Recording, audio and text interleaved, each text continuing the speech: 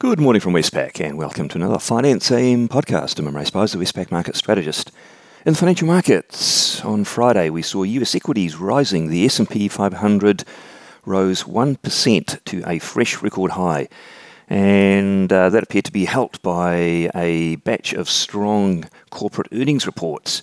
Note that about half of the S&P 500 companies have reported now during this reporting season, and of those, 87% have beaten analysts' estimates, so pretty strong earnings season so far.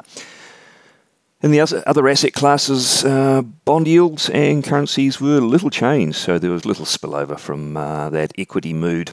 In the currency markets, the US dollar index rose just 0.1% on the day, with most currencies ranging sideways. The defensive yen slightly underperformed the rest, and the risk-sensitive Kiwi slightly outperformed the rest, but otherwise there wasn't too much to write home about. The Aussie ranged sideways between 73.57 and 73.88. The Kiwi ranged between 69.61 and 69.92. The Aussie Kiwi cross, though, had a wee bit of movement, slipped from 105.70 to 105.46.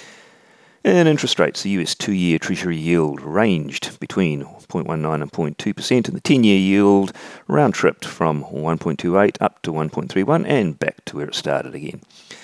And Australian government bond yields, 3-year yield rose from 0.3 to 0.32%, while the 10-year yield round-tripped from 1.2 to 1.23 and back again.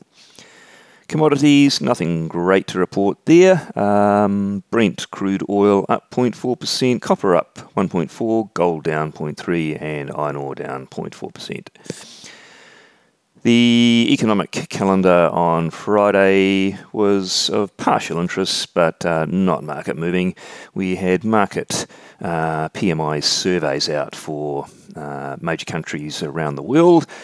The very brief snapshot was that the US PMIs and the UK PMIs disappointed expectations, while the Eurozone PMIs rose to record highs.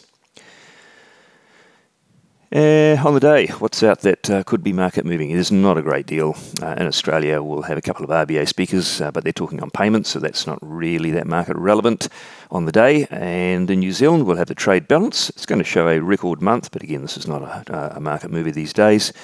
In the Eurozone, we'll get Germany's IFO Business Climate Survey, useful indicator of up-to-date activity there.